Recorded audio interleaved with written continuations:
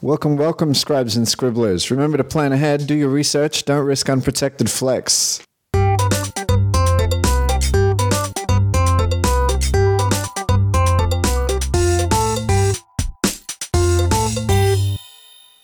That's right, you're back with the Nib Section, official podcast of Fountain Pens Oceania. We've got a good episode for you today. I'll introduce you to some of our regular hosts. We've got Diana Dye here. Welcome, Di. Hello, Chuck. Good to see you again. And we've got Sharon here as well with us. Hello, Chuck. Good to see you. As always, my name is Chuck Montano. Let's go around the horn. Di, what are you writing with today? I have with me a rarely used St. DuPont. It's a limited edition, I believe, called the Phoenix Renaissance. I think it's from 2016 or so. And the remarkable thing about it, even though it's not one of my favorite St. DuPont models, but I love it nevertheless because it's got little specks of what is marketed as meteor dust. I can't verify whether it actually is or isn't meteor dust, but it looks like little flecks of metallic silver-colored dust on a black background, and it's done in this very artful and sort of understated way, but it's got this massive clip, which is not in any way understated. It's a huge clip, and it's a hefty pen as well. Well, I mean, this one's only just the standard limited edition, the black and silver version. I mean, this clip is meant to resemble like a talon or a beak.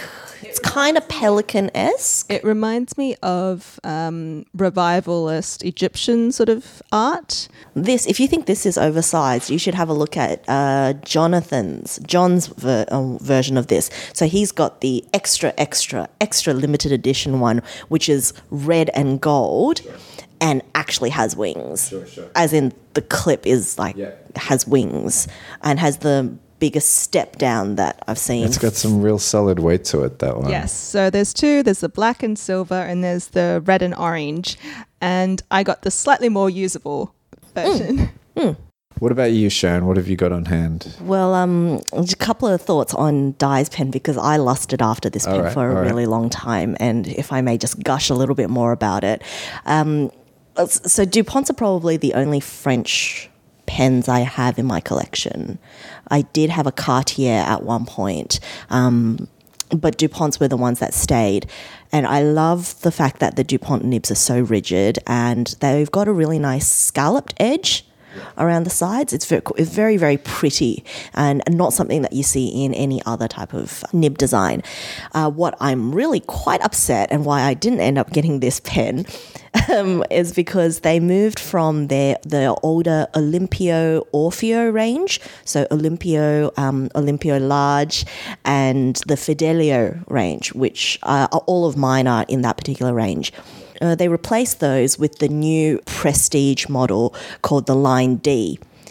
And I'm really against the massive D on the cap. So that is the bit about this pen that I just cannot come to grips with. Whereas the older DuPont Olympios, which are similarly as beautiful, they write probably even better, they have no D on the cap. Di's got one on hand for reference. Yep. Right.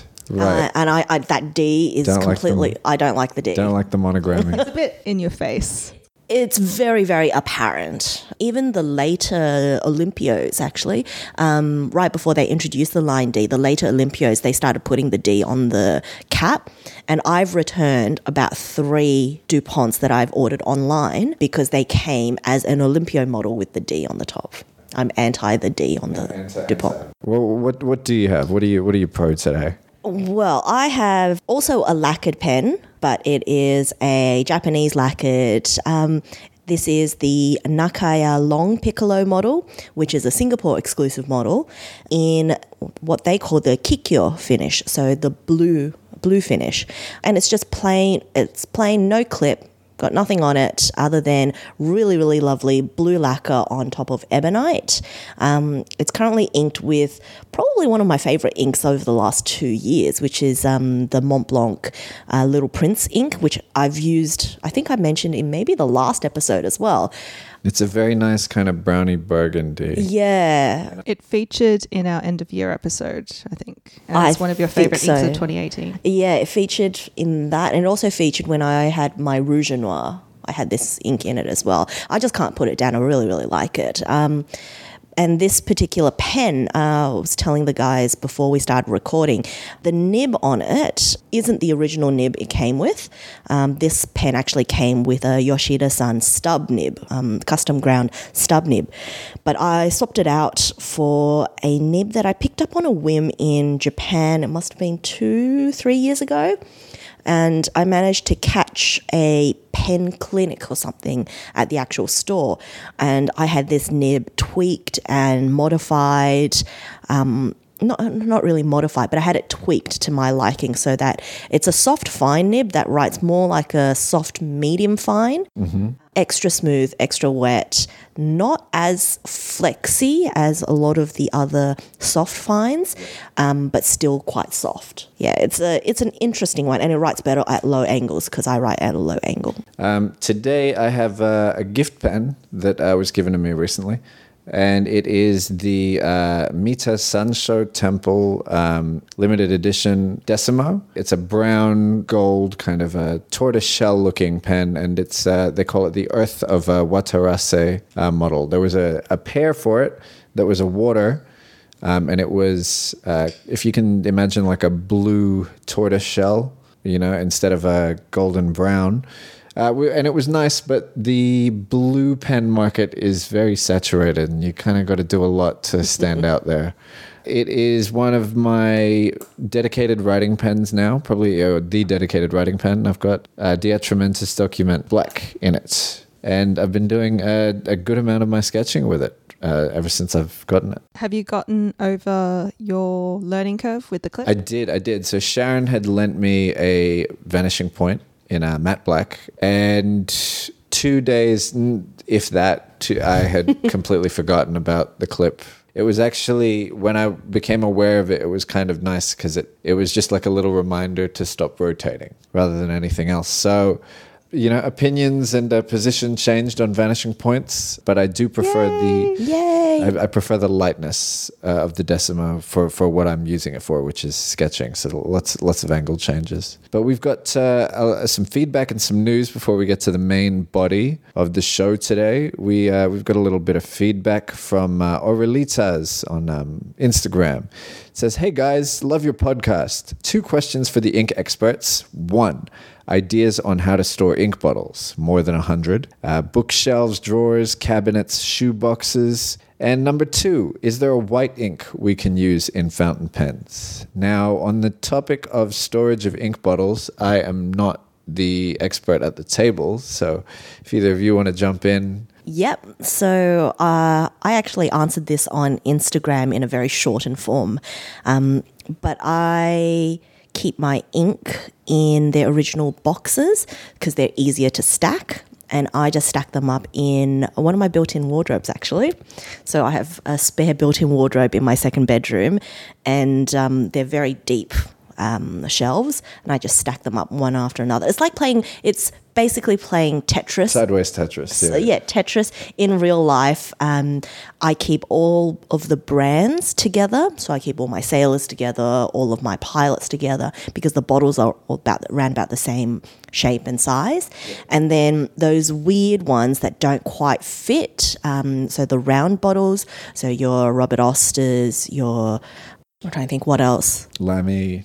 Old Sailors. No, I keep all the Lamy and Old Sailors in their bottles, in their boxes, but you've got a couple of odds and sods that just don't fit. Mostly Robert Osters. All of those go into a shoebox, and they are used to line the bottom of the bookshelf. I have a 1 Diamine anniversary ink bottle. The triangle? Yeah, the wedge. The pizza slice. And I feel like I need a second just to create... You need 7 more. Well, so you can create even a just circle. 1 more to create a viable shape to fit into everything with. Because if I put 2 together and alternate it, then it's like a rectangle. Yeah, but it was one of those ones where I liked the bottle and I didn't really think through what I was going to do with just the one. So I have my ink collection numbers like 300 and something bottles, and I do something similar to Sharon. But because I don't have enough cabinet space for everything, I separate my collection into two groups. There is the inks which are backups and which I don't use so much, but they're just for having. Most of those are my Kobe inks because I'm dedicated to be a completionist now, so I need to have all of the Kobe inks. And those bottles that I don't use so much and which are fairly easy to stack because they're uniform, I put them in like 40 litre or 50 litre plastic storage tubs, and they're on the floor of my office in very ugly plain sight, unfortunately. But I need to have them close just in case I do want to use the rare bottle. And the ones that I do use more often and which are odd sized as well, I have in a cabinet which has just a solid door, so it's not exposed to any light, and they're stacked by ink brand.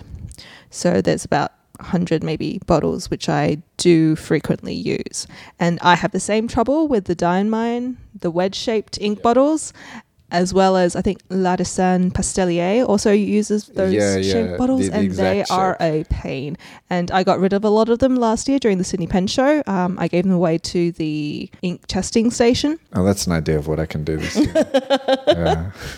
But that actually bottle shape is a major factor when I'm thinking of how to whittle down my inks. Well, I'm quite fortunate, as you know. Last year, I really trimmed down the ink collection from probably 400 plus. I'm now down to about 300, maybe 320, maybe.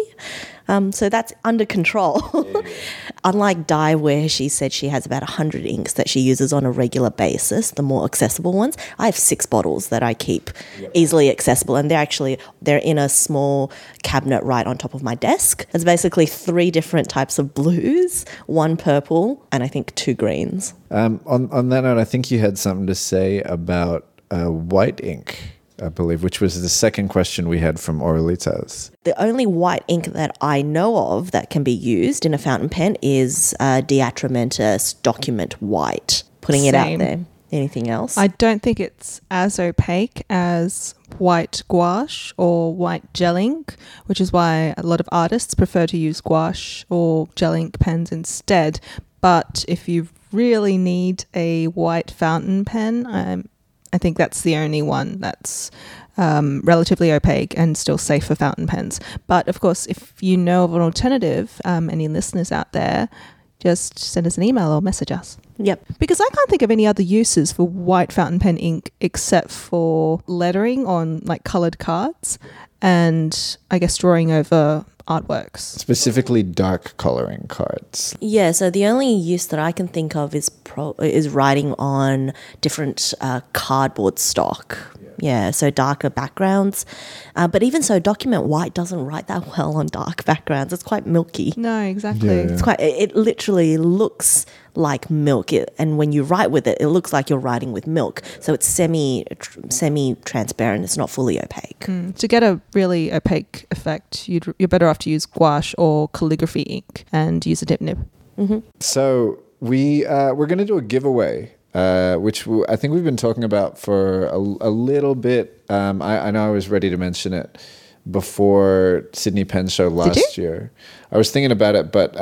we might have had discussions about it off air. Yeah. I don't think we've discussed it on air. We've been thinking about it for a while. Yeah. But Sharon already ran a giveaway over Christmas, but we didn't record an episode in time for us to announce it. Well, I think that one was spur of the moment because of all of the favourites and all the petite love that the Pilot Petites were getting. Yeah. I did manage to pull together giveaways, 2 giveaways actually, one on our Facebook, one on our Instagram for some of our Christmas recommendations actually. Well, this time we're going to have a couple of... Chuck, in the spirit of wanting to slim down our collections and to share the love, basically, rather than selling our pens, we're giving away some of our older pens, which are no longer, Well, we can't say they're no longer sparking joy, but we are saying that they will probably spark joy better in other people. Let's put it that way. Absolutely. So this is the part where we thank them for their service and move them to a better place. Yes.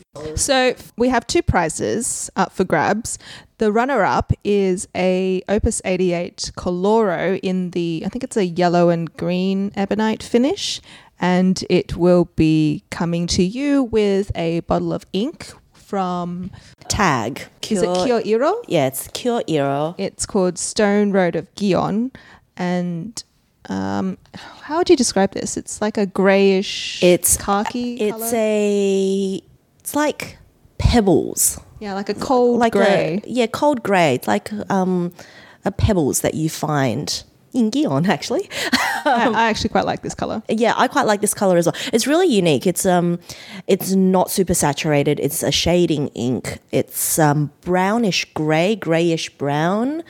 Very, very unique. I haven't found anything else which is in the same. And we both have colour backups of family. this colour, don't we? Oh, yes, we do. Now, the Coloro has a medium steel nib on it. Now, they are eyedroppers. They're Japanese eyedroppers. Yes, but we will be sending you an eyedropper along with it. And what's the big prize? The big prize is paired with a bottle of Kin Mokusai. It's your ink in the Sailor I've gotten range. a swab of this from you, the Kin Mokusai.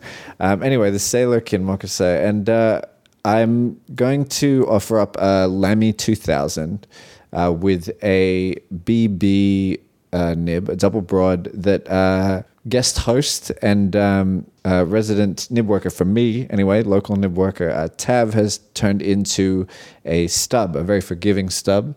And it is really a great pen. And I've sung the praises of the Lamy 2000 a bunch, but I wanted to give an opportunity for our listeners to give us some entertaining stuff. And I kind of want to run this as a drawing competition. Mm-hmm. The theme is animals. And the picture of an animal that it has to be drawn with a fountain pen.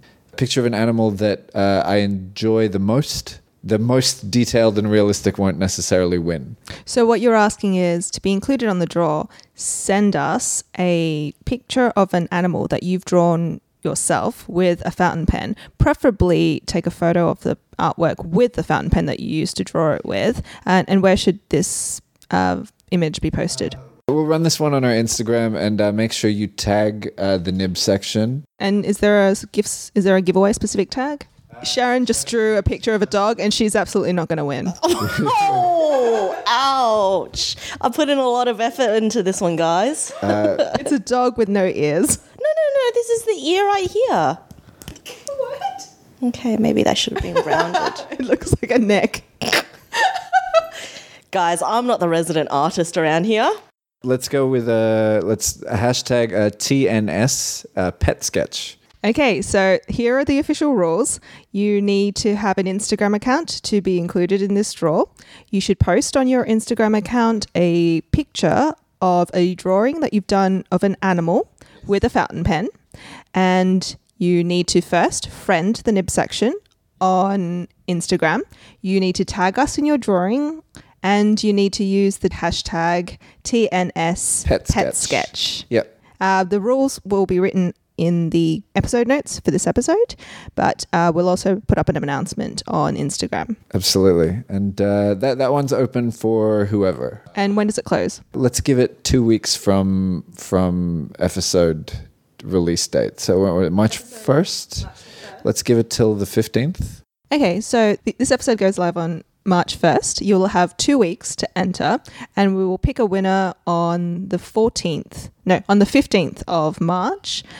Australian time, so that will probably be the 14th of March for you in the US. Yeah, that's our cutoff. Our cutoff will be midnight on the 15th. And yeah, so watch the Instagram to find out who we've picked. Yeah. There is a little more news apart from our giveaway. It is also going to be Aurora's 100th year anniversary this year. I had to include this in the show notes when I saw it yesterday, just because of our collective obsession about Auroras. So they announced this on the 16th of Feb. They said, to celebrate Aurora's 100 years of history, we have decided to revisit some of our classics. There will be one every month and in a super limited edition. In a few days, you'll find out which is the first pen we have chosen. Now, Di, do you have any particular classic models that you hope that they'll be revisiting? Yes, I do. I'm so glad you asked. So I have a couple of vintage Auroras, and two of the models which I really enjoy and which are no longer being made and which I'd like to see them bring back for a limited run.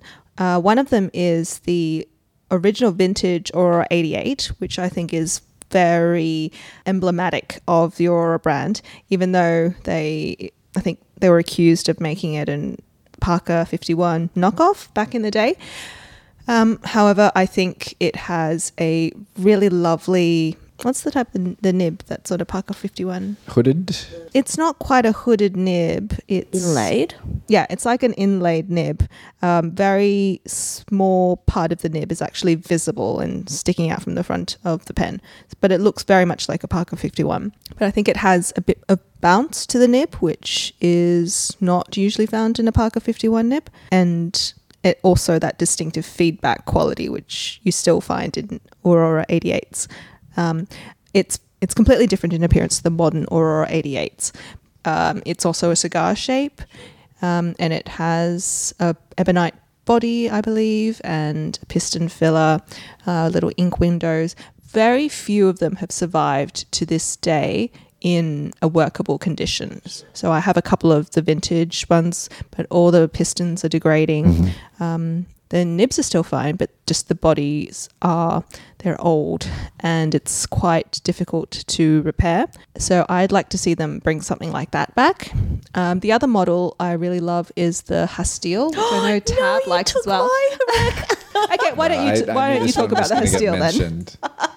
Actually, so more specifically, I was going to say that I would like to see the Aurora Hastille in the older lacquers that they did. Yes. Was that what you were going to say? Yes. Oh, so I think in the 70s, Aurora did the Hastille, which is a design. It's a slimmer pen design, actually. And I was thinking about it when, Chuck, you were mentioning that you preferred the size and the shape of the Decimo versus the Vanishing Point. I prefer a slimmer pen myself. And the Hastille is quite a slim pen.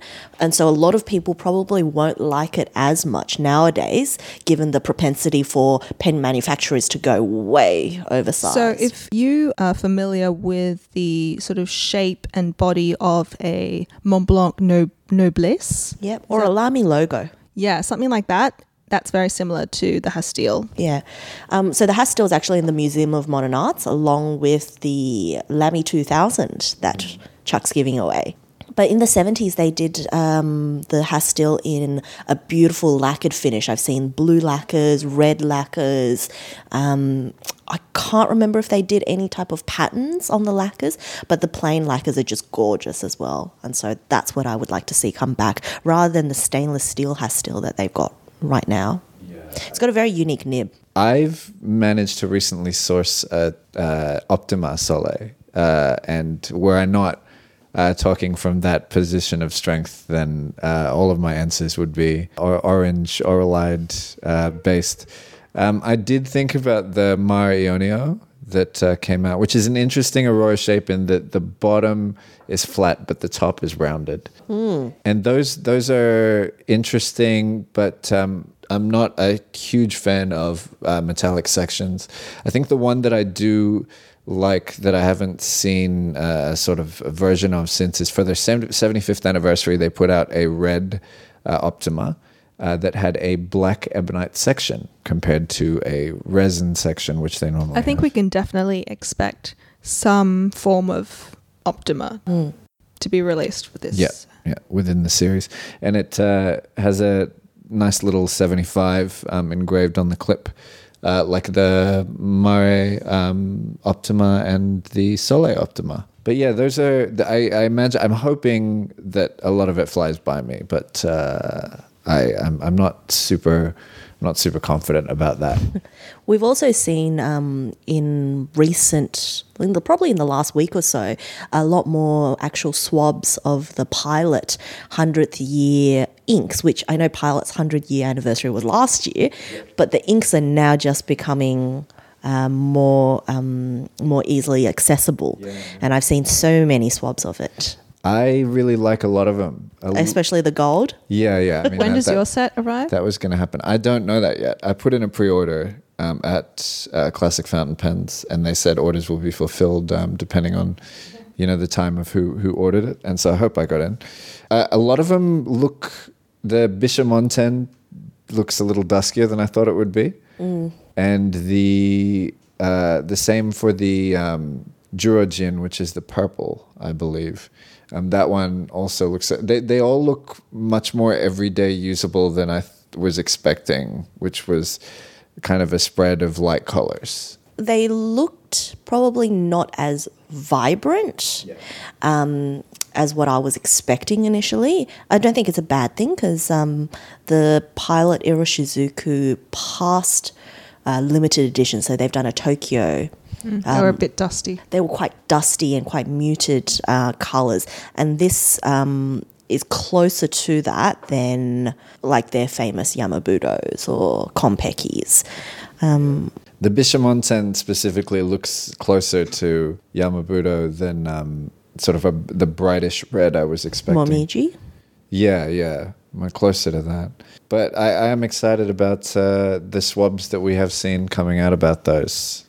This takes us to our main topic for the episode, and that is emotional attachment to pens and the fuzzy feelings that we get. So we're going to be exploring the relationship between us and inanimate objects and what our fountain pens mean to us. I'm going to pass this little bit over to Diana that she's included in, so if you'd like to take it. So this topic was suggested to us by a friend of the pod and sometimes co-host Melissa Graf. And this naturally flows on from our discussion about the KonMari method and why we choose to keep certain things and get rid of others. We each use and collect fountain pens for personal reasons. Pens can represent significant moments in our lives, from rites of passage, we get pens for certain promotions, or we receive them for anniversaries. Pens can help us feel connected with loved ones who are no longer with us, or impart a sense of belonging with a group. And that last thing, or the last two things, how pens make us feel connected to certain people and how they make us feel connected to certain groups of people, I thought is interesting for us to talk about, given that we are all part of a larger community who are obsessed about pens. And I think we can all relate to that feeling quite a bit. So I put out a list of questions to our members on FPO, and I also gave Alistair in Melbourne a list of questions. We'll be hearing from members of FPO as well as members of the Melbourne Pen Posse who meet every month. And we'll be looking at these questions ourselves as well. One of the questions I gave to the members were, what do you think your fountain pens mean to you? And has this changed over time? We're going to hear from first Leanne from Melbourne. Hi, I'm Leanne, and my question is, what do your fountain pens mean to you? Has this changed over time? Before, it was just stationery. I bought my very first Lamy Coral from Bureau Direct because the rollerballs were out of stock, and I like the color. So just like any stationery, just like a pencil or a ruler, now it's therapeutic. People buy expensive candles. I buy pens. Not only are they functional, they don't burn off in the next 4 hours, and I have something tangible to feel when I'm writing, and it's a very indescribable feeling. Thank you, Leanne. Leanne is perfectly right in saying that sometimes we buy pens in low points of our lives to make ourselves feel better about things. Amen. So it's a type of retail therapy from which you also, at the end of it, get something that you really enjoy using and you can keep using for a long period of time. Our next bit of feedback was from Kaz. Kaz says, this was a reply on Fountain Pens Oceania. Kaz said, fountain pens are basically my inner snob liking fancy things. That being said, I do love the fact that you don't throw them out because they never run out of ink, and the huge variety of inks out there also allows for more choice. Someone else who replied on FPO was Adam, and Adam said, I dipped my toe in the water around 2009 with a couple of preppies and a pilot penmanship. I tend to write small and I wanted something finer and more comfortable than a high-tech C. It stuck around for a couple of months, but I walked away from that project, pens, and went back to gel pens and not writing much. I tried again in 2014 with the Metropolitan, and that lasted a few months before I put it down. Then I started down the rabbit hole in earnest, a little over 2 years ago. The difference is finding and connecting with the positivity, enthusiasm, excitement, sense of community, and sense of exploration online and in person. That's the bit that you don't see when you unbox a $5 or a $500 pen and see it just as a manufactured object like a spoon or a keyboard. Before, a Lamy 2000 on display at MoMA wouldn't have gotten any notice. Now it reminds me of when I bought my Lamy 2000. All I've written with that pen, and all other pens, inks, and papers, and the way they feel, and the people I've met, the people I've heard on some podcast or group or whatnot. It also reminds me of how people are still trying to find the ideal pen, whether it's a manufacturer, a small maker, or a collector hunting for a grail pen. I really like that answer. There's a lot. There's a lot in there. There's a whole journey, kind of from inception to present. I really liked this answer actually because it reminded me quite a lot of how I came back to fountain pens, because I was quite heavily collecting fountain pens from about 2004 all the way up until about 2010. I was quite heavily involved in the Fountain Pen Network forum back in the day, and I really enjoyed all of that. But then I got a full-time job, real life got in the way, and for some reason I lost contact with a couple of the people that I'd been speaking to for a really long time, and slowly, one by one, all my pens got boxed up. And for the longest time, my first couple of years in full-time work, I used art liners, like the fine liner pens that we got free at work, or ballpoint pens, because as everyone knows, I like a good ballpoint pen. Yeah. And I really hadn't touched fountain pens again till about 2015, I think. It would have been end of 2014, beginning of 2015, when I discovered that there were Facebook groups, when I discovered Di, when I discovered Brian, Mark, and a whole bunch of other people who were really... I went to my first Sydney fountain pen meet completely on a whim, and I didn't even join the Facebook group originally. A friend of mine who was an artist, shout out to Jenny if you're listening, probably not, but she was an artist, and she bought her first Pilot Preppy, and she was so enamored with it. And Prera. And she called me up and she said, "Oh, Sharon, tell me more about these fountain pens, because I know you used to have a collection. Do you still have a collection?" She found some Facebook group, added me onto that Facebook group. And the next thing I knew, 2 days later, I was standing in the middle of town hall, not knowing anyone, meeting a group of random people for a fountain pen meet. Wait, around town hall? So that would have been one that Mark hosted. It was the failed art house That was the meet. one that Mark hosted. So Mark hosted Mark Hobson, one of the now organisers of the Sydney Pen Show, so horrifically used to organise the Sydney pen meets. And the first one I went to, he organised at the Art House Hotel, which is conveniently closed on Sundays. The meet was scheduled for 10:30 a.m. on a Sunday. He was running late. I was waiting outside the art house. It was an experience. This has not translated into the Sydney Pen Show. Oh, no. This has clearly been a learning experience. Mark has improved in leaps and bounds since 2015, I think this was. Yeah, especially since Sophia got on board. Yeah. Sophia wasn't a thing back then, so we give her all the kudos where kudos is due. So this whole story, Adam, thank you so much for leaving that comment, because it just reminded me so much of my own experience and how I got back into fountain pens and how I met all of these crazy kooks that I'm sitting around the table with. My first meet was done with not a small amount of trepidation. I didn't show up. I showed up kind of expecting to spend a very short amount of time. And I think I was very, duck in, duck out for a lot of mates. And you barely used fountain pens at the beginning. I barely did. I think I had stopped in because I was looking, I think, for a present. And now I'm the person that is the instant expert on fountain pens. Yeah. There are, for anybody listening, there are a number. It's especially if you've only kind of recently got on board. A number of your boyfriends have used me as sources for your presence in the past year. I'm not going to name names, but it's happened. Okay, well, I really loved Adam's reply because similar to Sharon, I used fountain pens before I got involved with the group. And what they meant to me back then is completely different to what they mean for me now. So before I had, maybe a few pens that I used exclusively. I didn't have a large collection. I used them as a tool. They were utilitarian for me. I didn't collect. It wasn't, very important to me how they looked. I mean, they had to be not pretty. They had to be pretty, but they didn't have to be, knockouts for me to want to buy them.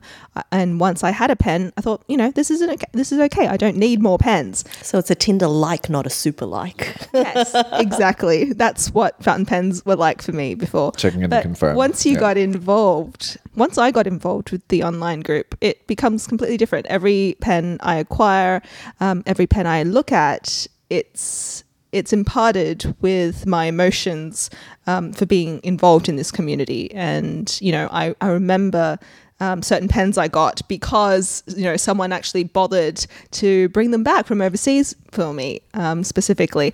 I remember other ones because I got them at special times or on recommendation from someone in the group. Yeah, there's a lot of releases as well that will come out and I'll be like, oh, I don't care for that. But I know who will like exactly. that. And I'll think immediately of people in the community. Right. Mm-hmm. So it's much more a part of my daily life now. We have another response from Nicholas. What perhaps drove my initial attraction to fountain pens was a reaction to the speed with which everything is happening in the modern world. Fountain pens are for writing what yoga is for life, an opportunity to slow down and smell the roses. When you hold a fountain pen in your hand, somehow you become a part of that history and the beginning of a new adventure.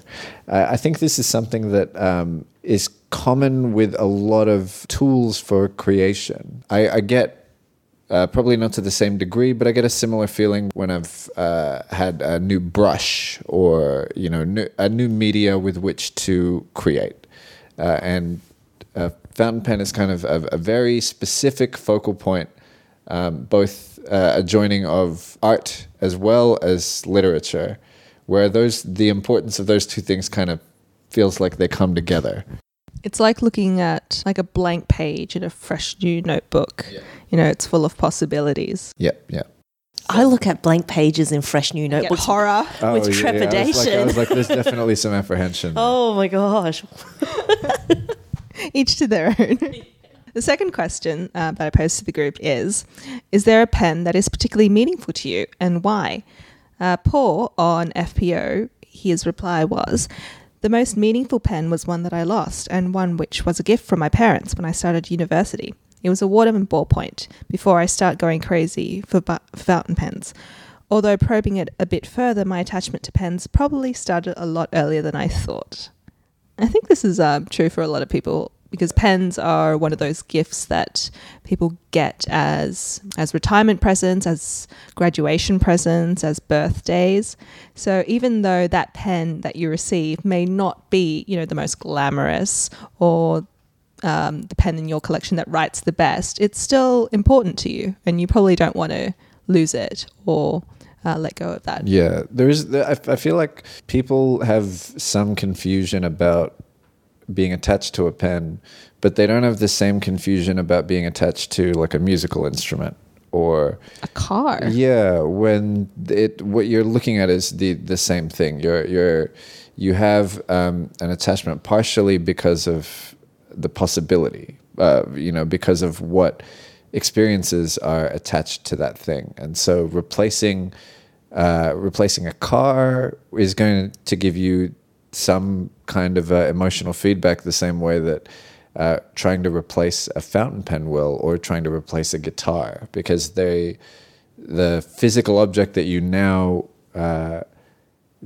possess is not the one that had the history imparted to it. This is completely going off on a tangent, but this reminds me of I think it was a podcast that I was listening to that was talking about art and why we value originals more than forgeries in quotes. And it's because we each believe that objects, even though we know that one is almost exactly the same as the other, we think that objects that have been through a period of our lives with us, they are imbued with certain essence. And like we think, that we know when a pen is ours, or, when like a car is ours or a piece of clothing is ours, even though there may be nothing at all to distinguish it from something that's brand new. Yep. And it's probably completely irrational. And yet, in fact, a brand new one may be in a better condition than the one that it could you be possessed. Worth more. Yeah. But even if they were exactly the same, you still want the one that was yours, Yeah. not someone else's. There's a great bit in an old Simpsons episode where Homer tries to pawn off Lisa's saxophone. And they're appraising it. And he says, not much material value, but sentimental value is through the roof. Yes. And that's kind of how I think about it, in that somewhere someone has come across the Omas that I've lost on the bus or the train somewhere. And it's going to be near meaningless to them. They're going to see that it's a clear pen of some kind, and it's not going to provoke that response. But if it found its way into someone in the community, there would be, if I found this ST Dupont on the train, knowing what it is, I would immediately return it. Oh, I'd be reaching out. to if I didn't know you, but I knew about fountain pens. The weight that this must hold in a person's life meant that it would need to be returned. This is why when I do sell my pens onwards, I don't like to just put it up in an anonymous auction, because you don't know where that pen's going to end up. And because I value that pen more than, what it's just worth numerically, I wanted to go to someone who I know will value it. And I'd rather it to go to someone who is a member of the community and not someone who maybe is a dealer and who will sell it on again. And that's purely sentimental, and I know that, and I probably lose money when I sell my pens that way, but that's still meaningful to me. Yeah. So here's 2 responses, well, actually 3 responses from the Melbourne gang.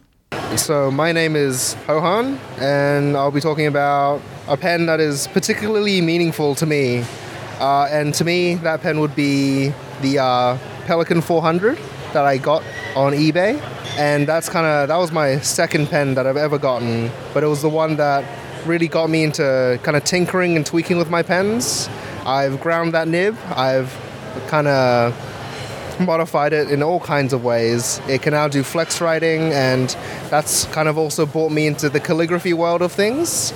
So that is kind of like one of the pens that really got me rooted in the fountain pen hobby, and that's kind of the one that's the most meaningful to me personally.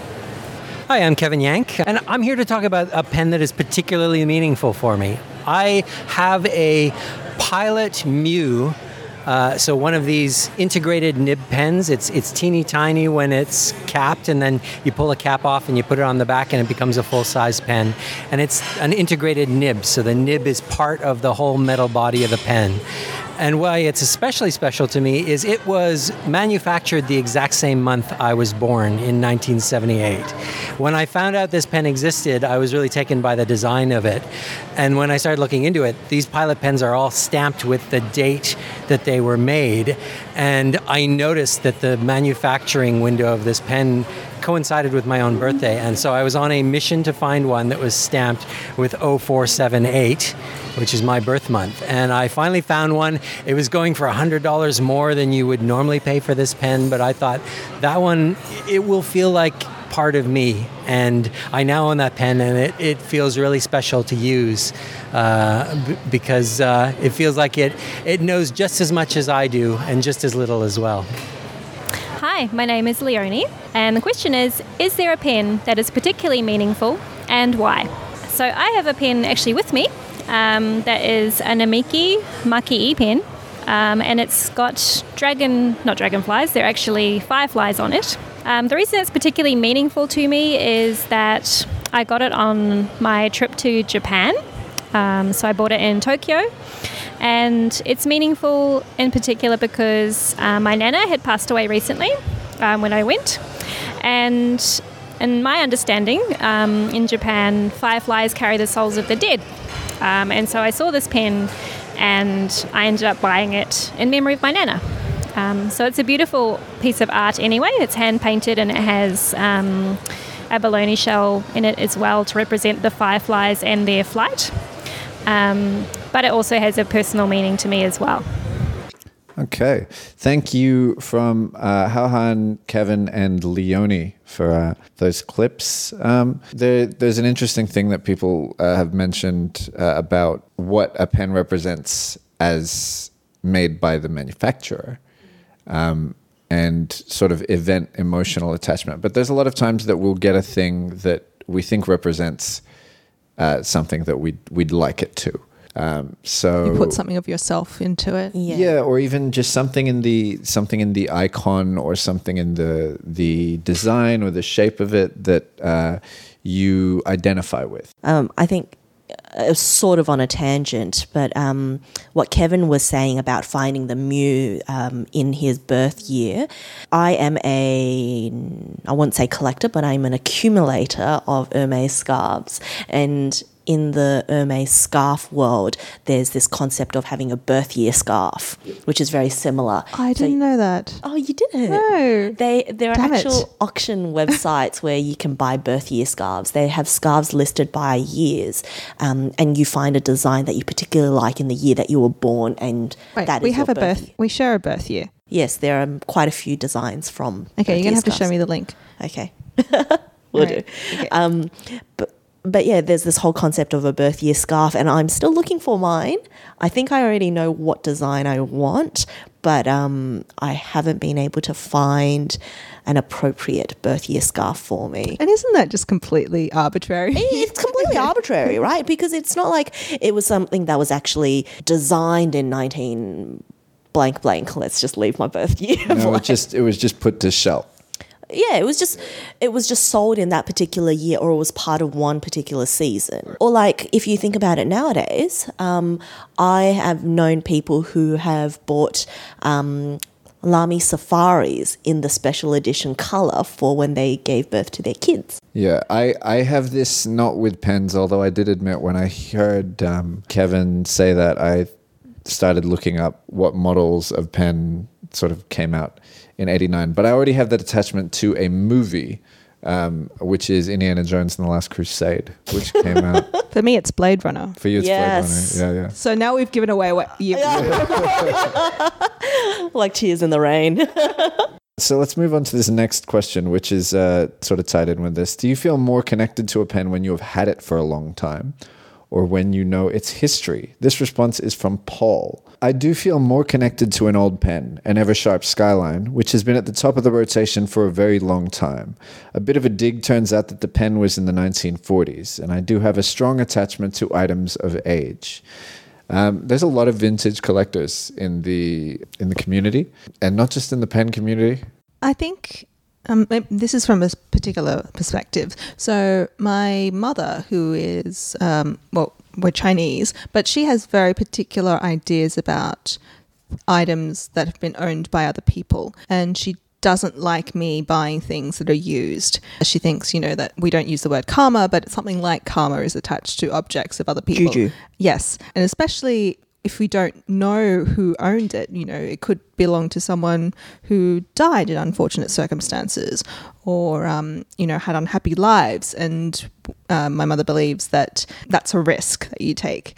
I don't think all of us believe that, but at the same time, I think the history of objects is still meaningful to us. So if we know, for example, someone famous owned a particular pen and we bought it from them, that's something that we can talk about. It makes it more valuable to us, I guess. Yeah, I think the positivity of an object's history is talked about a lot more frequently than the potential negativity of an object's history. Well, then you have, people who like that negativity, who go hunting for objects that are part of tragedies. Yeah. So I completely get where your mother is coming from, and I'm guilty of buying majority of my pens new or from people that I know very well. I rarely buy off eBay, for instance, because I'm afraid of the bad juju that may come with a particular pen. And just like there's one, like I have one blanket rule of when it comes to buying pens, which is I will never buy from an estate auction.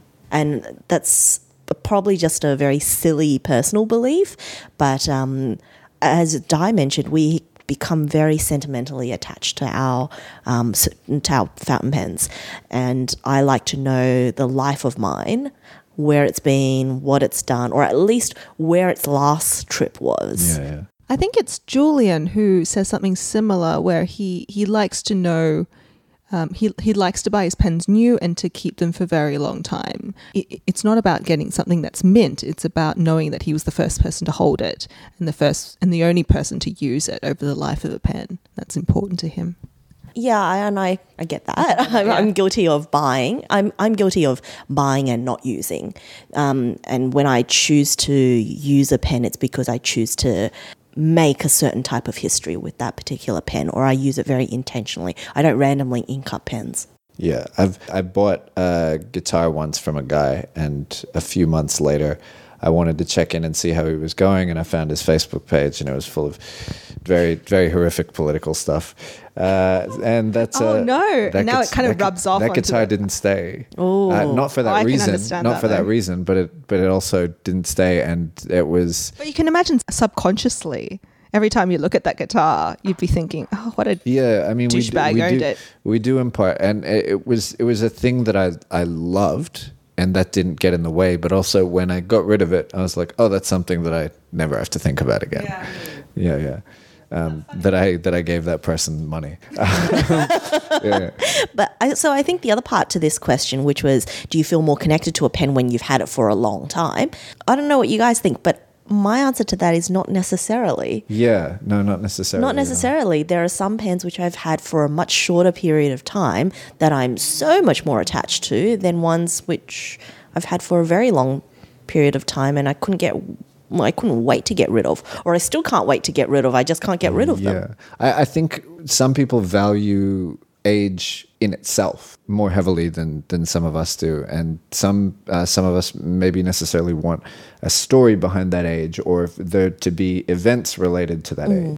I don't think it's exclusively the thing that I value, how long I've had it, but I definitely think it plays a factor, and I can give concrete examples for this. So at the very beginning of when I seriously started collecting pens, I bought a lot of what I'd call, like mid-century vintage lever fillers from the mid-20th century, like Conway Stewart's and so forth.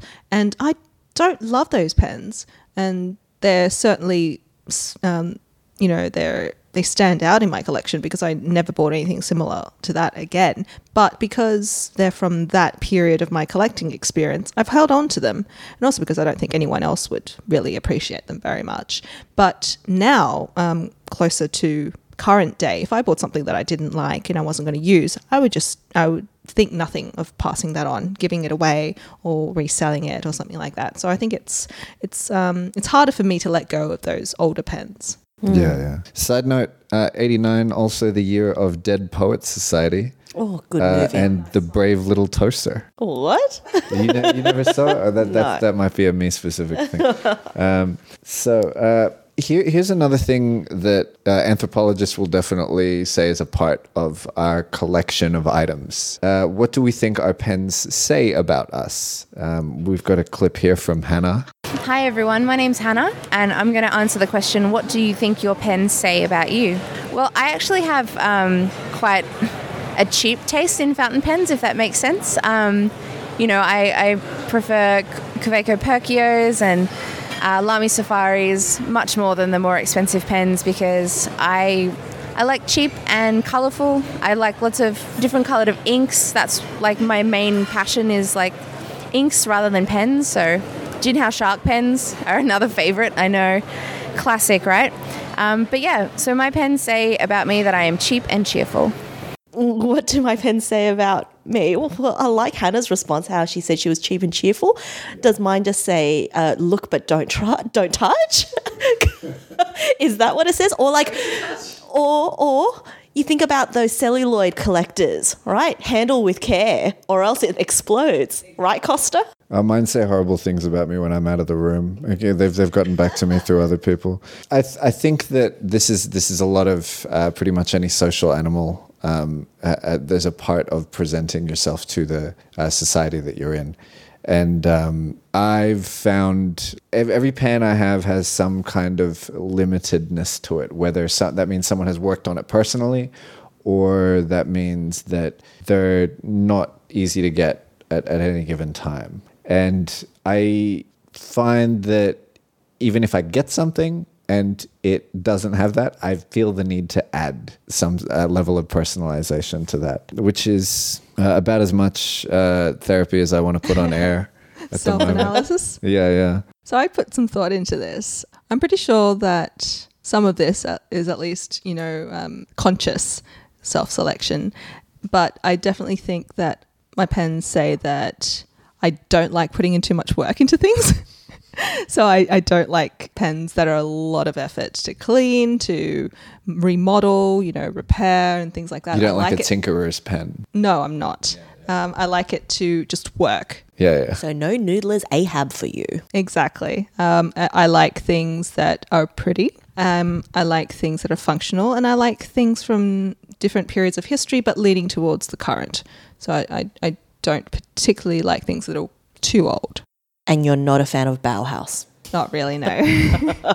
We kind of subconsciously lean towards the values that we have adopted into our lives, and so part of those choices. There's a lot of people, for example, we've expressed our disdain about stealth matte trim pens.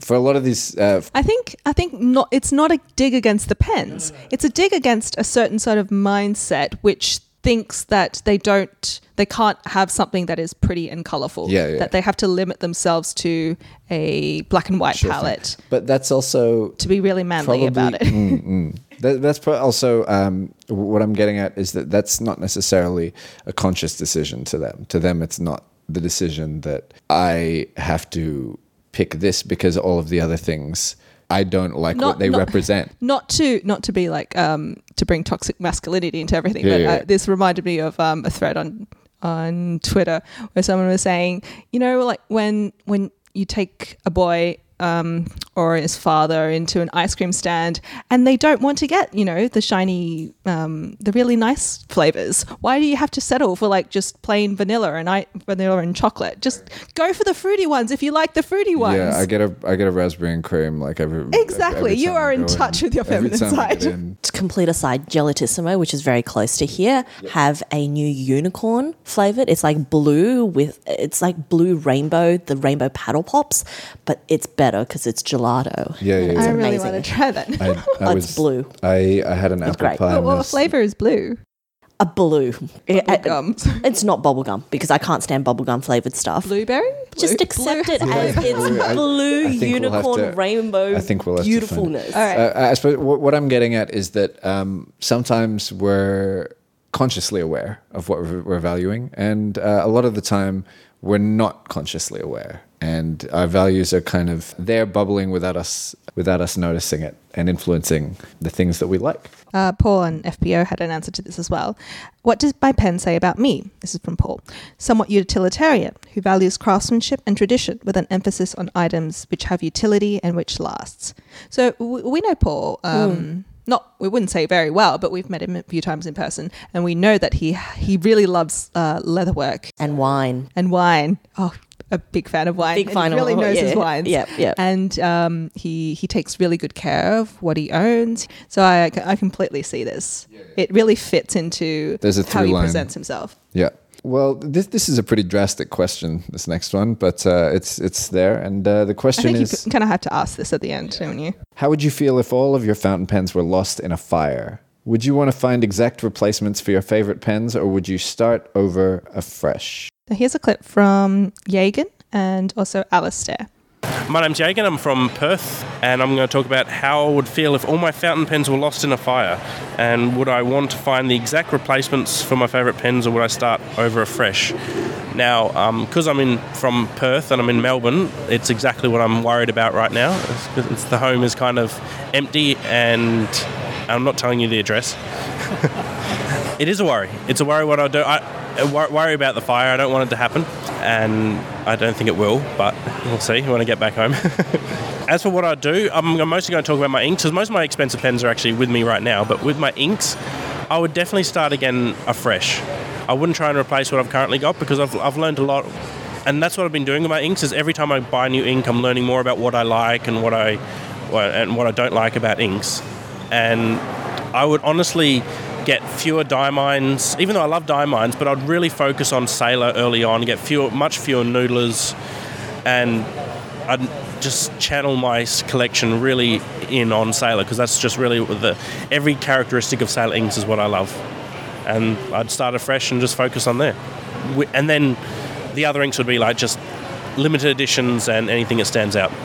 My name's Alistair, and I'm going to answer the question, how would I feel if I lost all my pens in a fire, and what would I do next? Well, I suppose I'd feel pretty bad, really. To a certain degree, they're insured, so some of the money I would get back, and that's not such a problem, but some of my pens are mementos. They're actually the souvenirs that I got from particular trips or visits. Some of them have sentimental value because, for instance, one was a graduation present, and I've had that one for over 20 years. So those ones I couldn't replace. Even if I went out and bought an identical pen, it wouldn't have the same meaning, because it wouldn't have the same history. But what would I do to rebuild my collection? Well, I wouldn't actually rebuild the collection. There are a handful of pens that I would go out and rebuy, like the Custom Marushi. There are pens that just fit my hand so well. They are so comfortable and function so well in my life. Like the Pilot Custom 823 is just a perfect work pen. So what I would probably do is get the pens that I use every day, and I would replace those.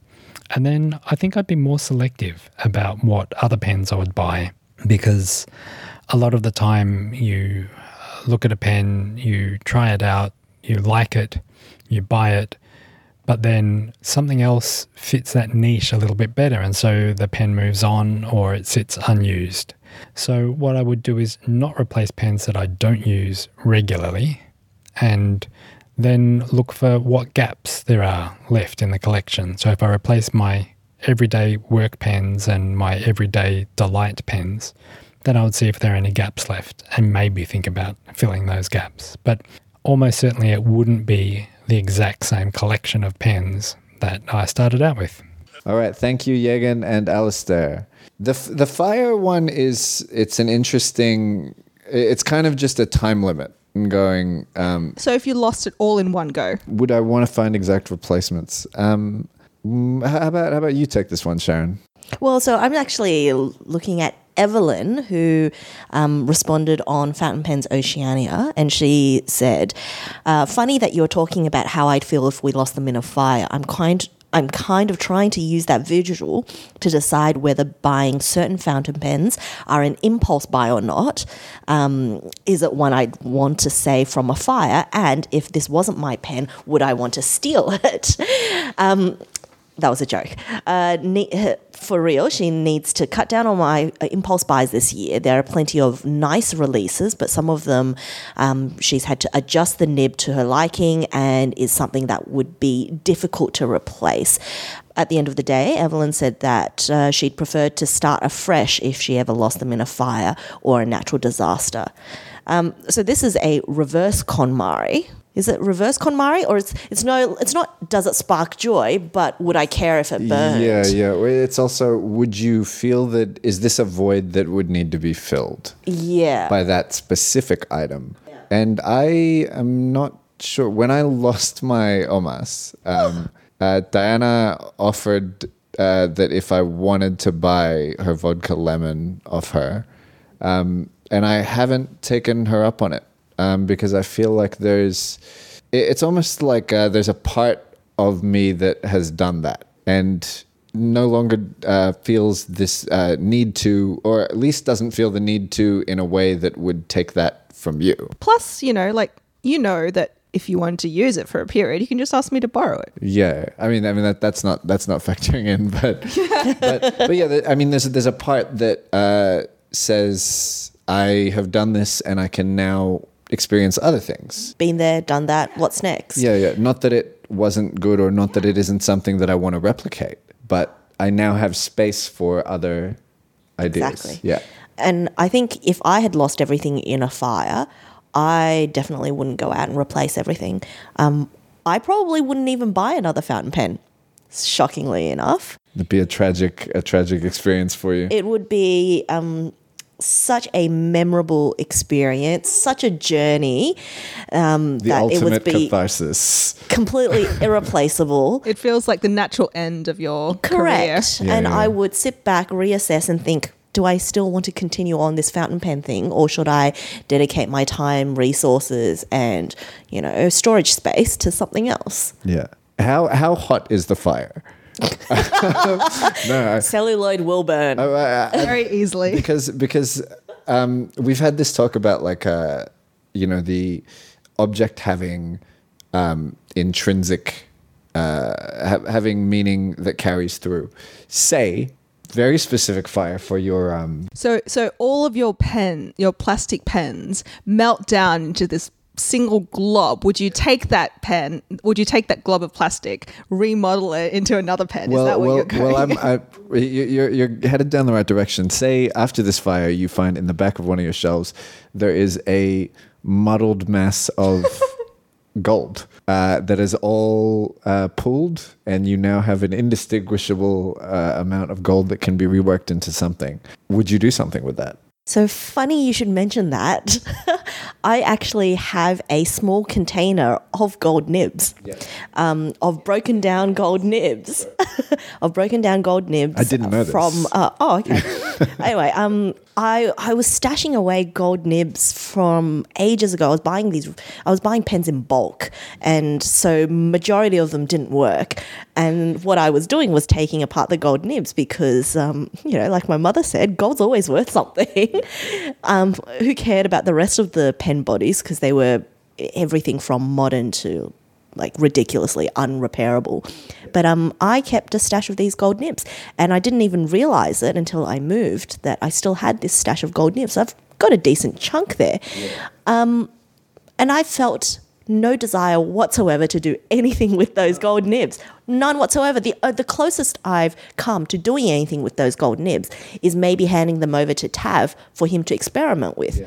And I did promise someone that I would give them one of the Pelikan nibs that was in my pile. That's about it. You should just sell them at the Sydney Pen Show. Oh, that's a lot of effort. I have a counter to that. I have a pendant that was given to me by my grandparents that was made out of their wedding rings, melted down. And I have no desire for the pendant itself because I don't like the design, but I've kept that because I intend to melt it down to make something else out of it at some point, or to add it to something. And that's something that has sat with me for the past definitely a decade now, probably more like 15, 16 years. And that isn't tied to my experience with the item. That's purely that it came from my grandparents. So touching back on our previous mentions about history and significance. And I'll finish up with this comment from Louise on FPO, which I think echoes a lot of what we also believe. So Louise wrote, I dabbled with fountain pens and ink when I was a teenager. I have always been a pen and stationery addict. My oldest and most precious pen is a very ordinary Waterman Expert that my grandparents gave me for my 21st. Broke my wrist at 40, and using a biro was painful as they needed too much pressure, and tried a fountain pen again. It was much more pleasurable to write with. Got into the online community and acquiring pens over the last 5-6 years. I've made some great friends, which I've always found hard, being shy and introvert. Fountain pens mark me out as an individual. If I lost them in a fire, I'd replace my favourites and start a new fountain pen journey. Oh, that's nice. This seems to be a through line in that a lot of us are saying It's the experience as much as the object Yeah. itself. Yeah. And for me, that's definitely the case. So the pens remind me of experiences, and if I lost them, I'd still have that experience or the memory of it, and maybe I would just get new pens rather than finding the exact same ones. And then, there are some pens that I wouldn't mind if they actually fell into a fire because they've got... Those Conway Stewarts that I have, which don't work. It'd be a real load. Yeah. It would be a burden Your off my time back. capsule Visconti. My time... actually, I wasn't even thinking about that. So I have my oldest... I think oldest now? My oldest Nakaya is a Nakaya desk pen in Kurotame finish. That's got your name on it. You can't get rid of that. It has my name on it, but I have love-hate relationship with it. I really love the pen. It's got my name on it, and I also like how it shows how the lacquer fades and changes over time because I've had it for over 10 years now. Yeah. But at the time I bought this particular desk pen, I special ordered it, and I ordered another one. I ordered an Akatamanuri, and I ordered it for someone who is no longer a friend of mine. And every time I look at my desk pen, I think about the fact that I waited, 9 months for this pen and another pen for someone who I won't even walk across the street. Like if they were on the other side of a street, I would walk in the opposite direction. Yeah. And so, whenever I look at my desk pen with my name on it, and it writes very, very well, I am just really torn. And so I never use it for very long. I keep it inked up almost all the time, but I just... Her bad juju is now attached to it. Yeah, well, I'm trying to give it new memories, which is why I always try and have it inked up. But I don't know, I haven't been able to break it, and I haven't been able to break the cycle of bad juju. And every single time I see this person on any type of social media and stuff, I give that pen a crack again every single time. So if that fell into a fire, I probably wouldn't cry all that much. So I think because our listeners are fountain pen lovers, the people who replied to these questions are also fountain pen lovers. We are fountain pen lovers. So I don't think any of us would look askance at the question of whether or not fountain pens mean something special to us. But if we had to explain this to, someone in our family or a friend who doesn't understand it, what would you say? What, that I'm attached to material objects? So they all know that about me. I have this conversation a lot, actually, and it now no longer phases me. I have this conversation at work because a while ago we were talking about doing tax podcasts at work, and somehow my name came up as one of the people to consult with because I already assist on a podcast. And since then, I've had a lot of conversations around, well, why fountain pens? My response is, why not? You collect bags. Yeah.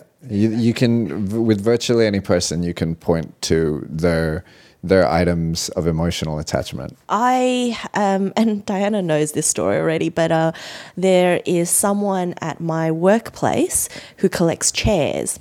Chairs?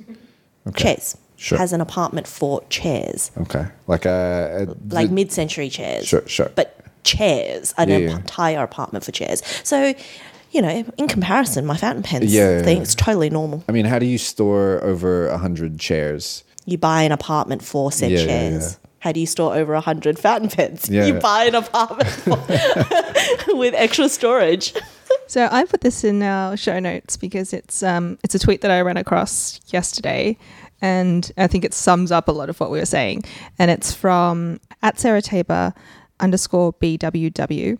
And it goes, Marie Kondo says, sometimes messes happen because we have a lot of emotions invested in objects. Let's talk about that.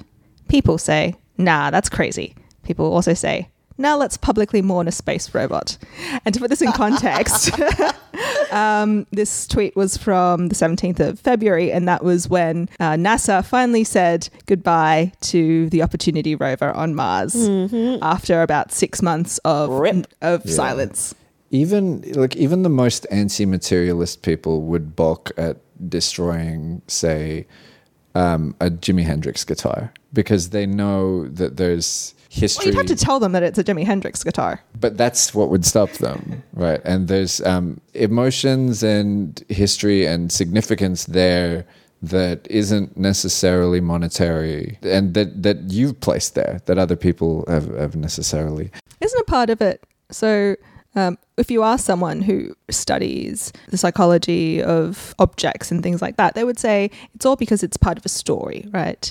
You value that object that belonged to Jimi Hendrix because you can, and this goes back to how we value history as well. You can identify a through line, a narrative from, when the object was created to when it was possessed by a certain amount of people and then who had it after that. So that it has continuity like something that is alive. And we value that because I guess we see how it's like us, we are alive and we have a history and we don't like to be forgotten, just like our things. We anthropomorphize them. Yeah, and by surrounding yourself with things that are rich in history, you hope to add on to your history or to enliven the history that you are going to create. Yeah, there's nothing wrong with that. Yeah.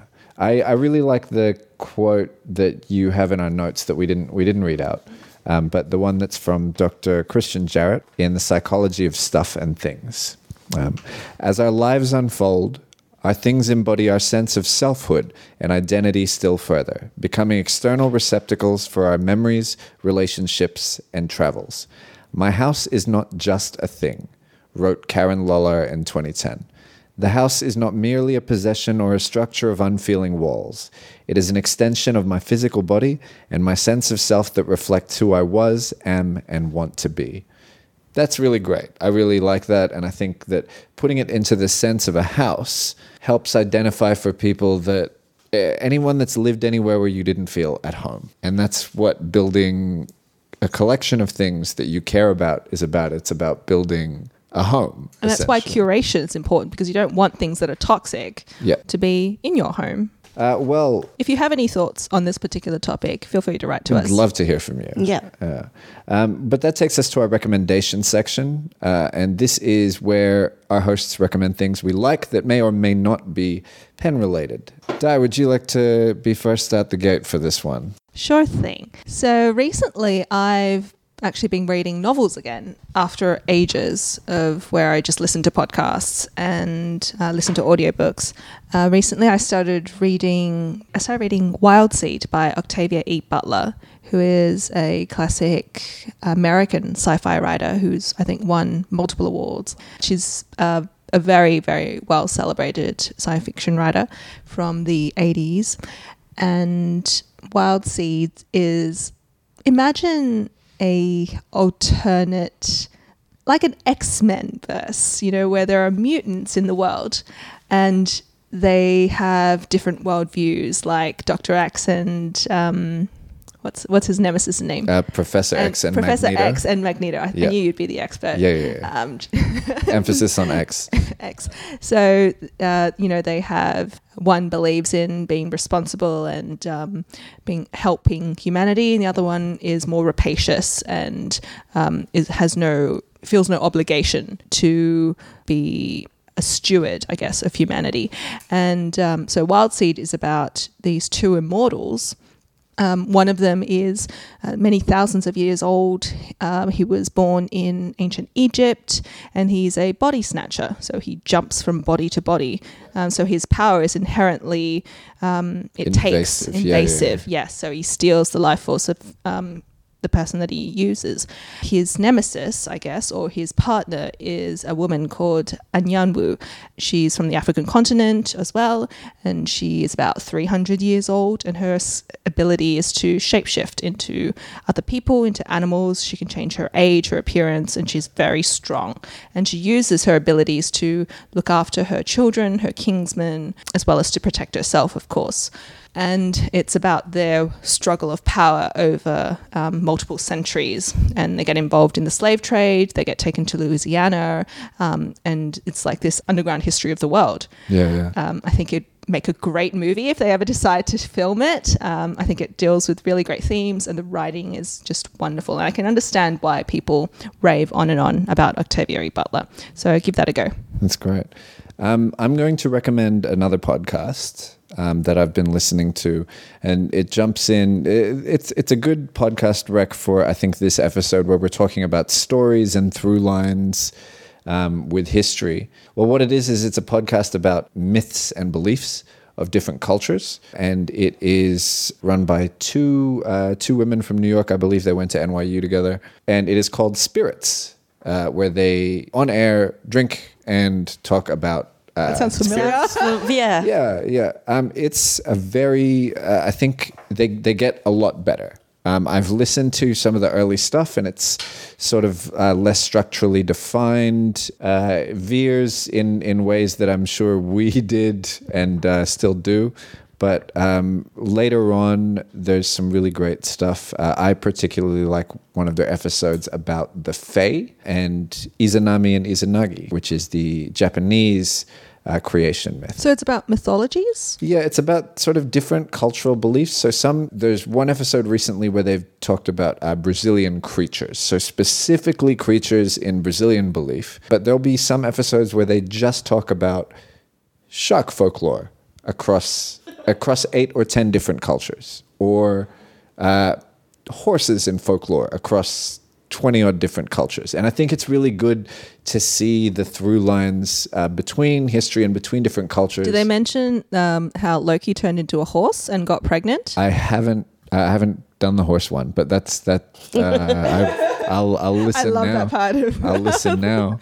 the myth. But they and because they appear to be students of history as well, they talk a lot about how, particularly with this Brazilian one, as an example, the myths, you can sort of tell when they've been anglicized or when they've been Catholicized, when they've been changed by a colonial power that has kept the myth intact, but things have been added to it to make it fit. And I think that's really interesting. So my recommendation is Spirits, which is a podcast on Stitcher. I know it's on Stitcher Premium. I don't know where else. Cool. Sharon. My rec is a game, actually. So like most people, I have played Cards Against Humanity. Really quite liked it. And I pretty much suck at it. I didn't do very well the last time we had a session at Mark's place. I'm pretty sure I came last in that. This is back when he lived in Balmain. Yeah, ages ago. That was ages ago. But I think that's the last time we had a proper good session of Cards Against Humanity. There is now Cards Against Muggles, the Harry Potter version. And I have had my eye on this ever since I saw it on Facebook. It came up on my Facebook feed randomly about a year ago, and it's been sold out for forever and a day. But I finally had my grubby little paws on a copy of Cards Against Muggles. I haven't had a chance to play with it yet, but pretty hilarious. So originally I bought this as a gift for my Potterhead of a boss, but I've subsequently opened that package for myself. You're having second thoughts about moving it on? No. I just bought a backup. Oh, sure, You'll get the backup. So Cards Against Muggles. This reminds me of a tweet I saw recently where it's just someone saying Ron's dad fetishizes Muggle culture. Which is quite good. So I just subscribed to Spirits podcast on Pocket Cast, and there's over 100 episodes. It's really cool. It's like a folklore or mythology, like taking a course. So there are episodes on Nancy, the Ranger, on werewolves, on divination, on mermaids. There's so much stuff. Yeah, they usually run half an hour to 45-minute episodes, so they're good kind of bite-sized chunks. Really cool. Of podcast. Awesome. I'm a big fan. Okay, well, that takes us to the end of the episode. Thank you, everyone. A reminder that if you are interested in either those inks or the pens mentioned earlier in our giveaway, to get involved, tell your friends about it. Remember that you need to follow the pod as well as tag the pod. Instructions are... And you know what? Just follow us on Instagram anyway. We're at the Nib section. Sure. Well, thank you for lending us your place again, Sharon. Thank you. Thank you for joining us again, Di, and organizing once again. No problem. And as always, I'm Chucks Montano. Until next time, listeners, ink well. Past and future episodes of this podcast can be found at thenibsection.com and wherever you listen to podcasts. Hop onto iTunes to rate us, review us, and recommend us to your friends. Want to share your thoughts, suggestions, or feedback? We'd love to hear from you. Email us at thenibsection@gmail.com. You can also comment at us on the Nib Section Facebook page or at the Nib Section on Twitter and Instagram. The Nib Section is the official podcast of Fountain Pens Oceania. Our producers this episode were Chucks Montano, Sharon Zah, Diana Dye, and Alistair Dawes.